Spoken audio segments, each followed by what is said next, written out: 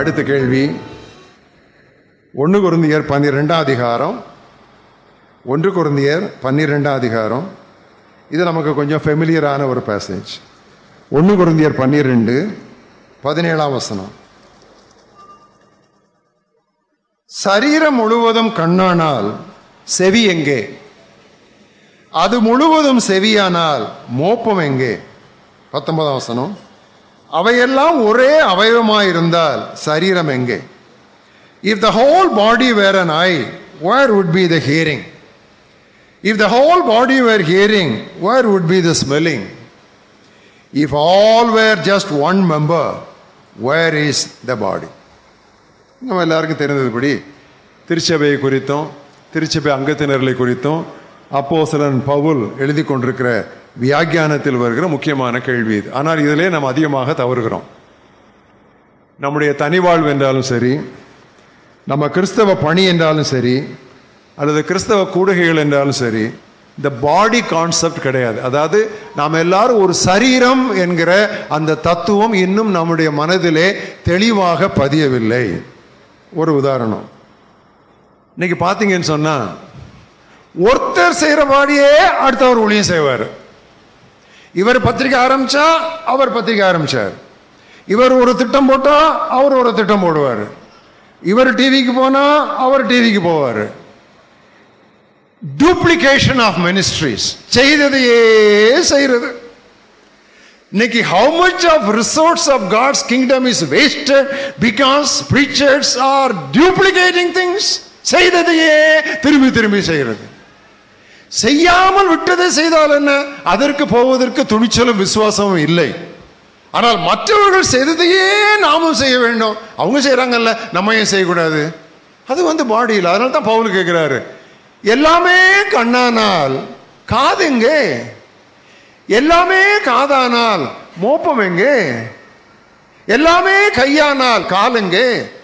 எல்லாமே ஒரே அவயமானால் சரீரம் எங்கே? கேள்வி கேட்டு வைக்கிறாரு. நான் ஒரு சின்ன சாட்சியை இங்கே நான் சொல்ல விரும்புகிறேன்.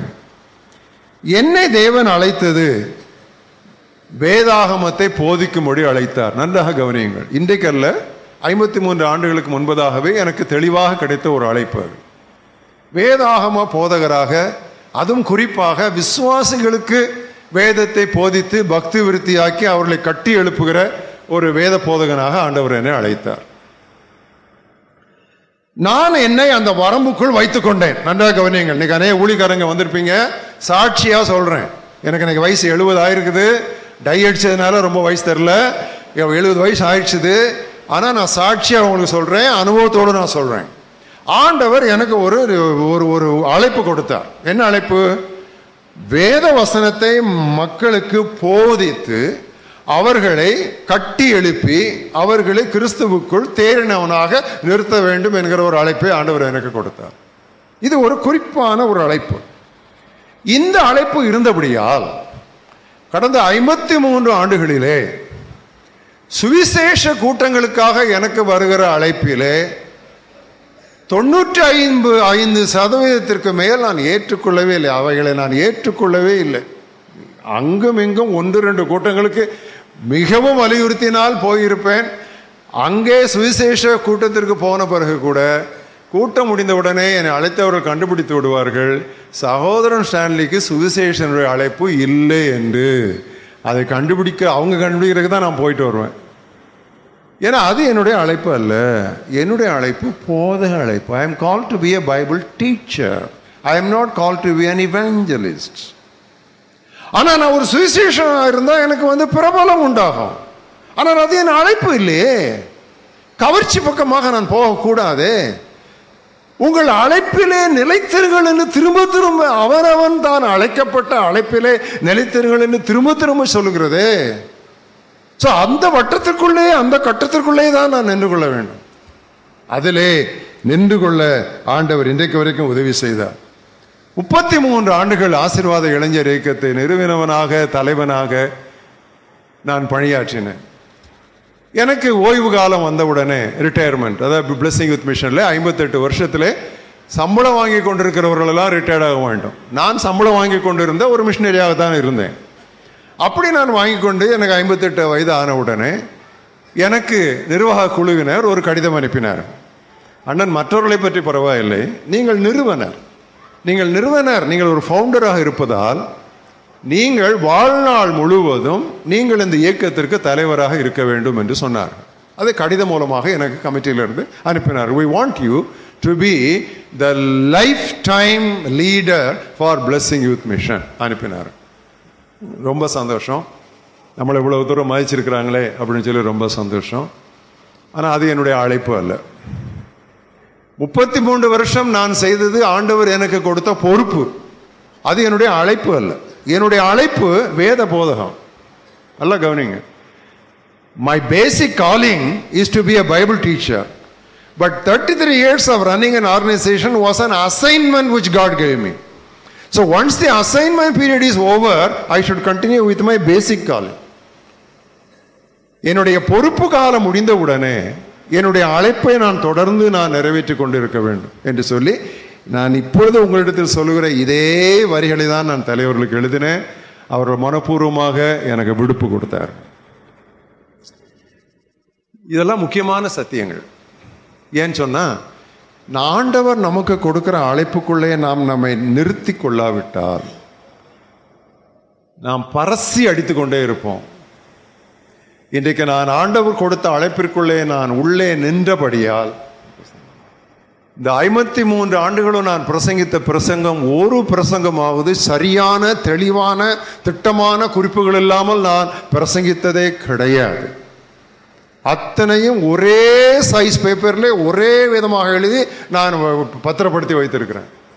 அவற்றில் 200 பொறுக்கி ஏதோ அங்குமெங்கும் ஒரு சில வார்த்தைகளை மாத்திரம் கூட்டி அப்படியே நான் பிரசங்க பீடத்தில் எப்படி பயன்படுத்தினேனோ அதை அப்படியே இப்படி ஒரு 1200 பக்கம் உள்ள புத்தகமாக கொண்டு வர கர்த்தர் எனக்கு உதவி செய்ய. இதற்கு காரணம், நான் என்னுடைய அழைப்பிலே என்னை நான் நிறுத்தி கொண்டேன். நான் பரசி அடிக்கவில்லை. எங்கே தேவன் நம்மை அழைத்திருக்கிறாரோ அதில் நிற்க வேண்டும். அப்பொழுதுதான் நம்மை குறித்த தேவனுடைய பூர்ண சித்தம் நிறைவேறும். இன்றைக்கு நான் கேள்விப்பட்ட அளவிற்கு இந்திய பிரசங்கி ஒருவரிடத்திலும் இருந்து இவ்வளவு ஒரு பிரம்மாண்டமான பிரசங்க குறிப்பு, பிரசங்க புத்தகங்கள் வந்திருக்கிறது. பிரசங்க குறிப்பு, செர்மன் அவுட்லைன்ஸ் வந்ததில்லை என்று சொல்லி அநேகர் சொல்லி இருக்கிறார்கள். இதை எல்லா இந்தியாவில் உள்ள எல்லா வேத கலாசாலைகளுக்கும் இதை அனுப்பி வைத்திருக்கிறேன்.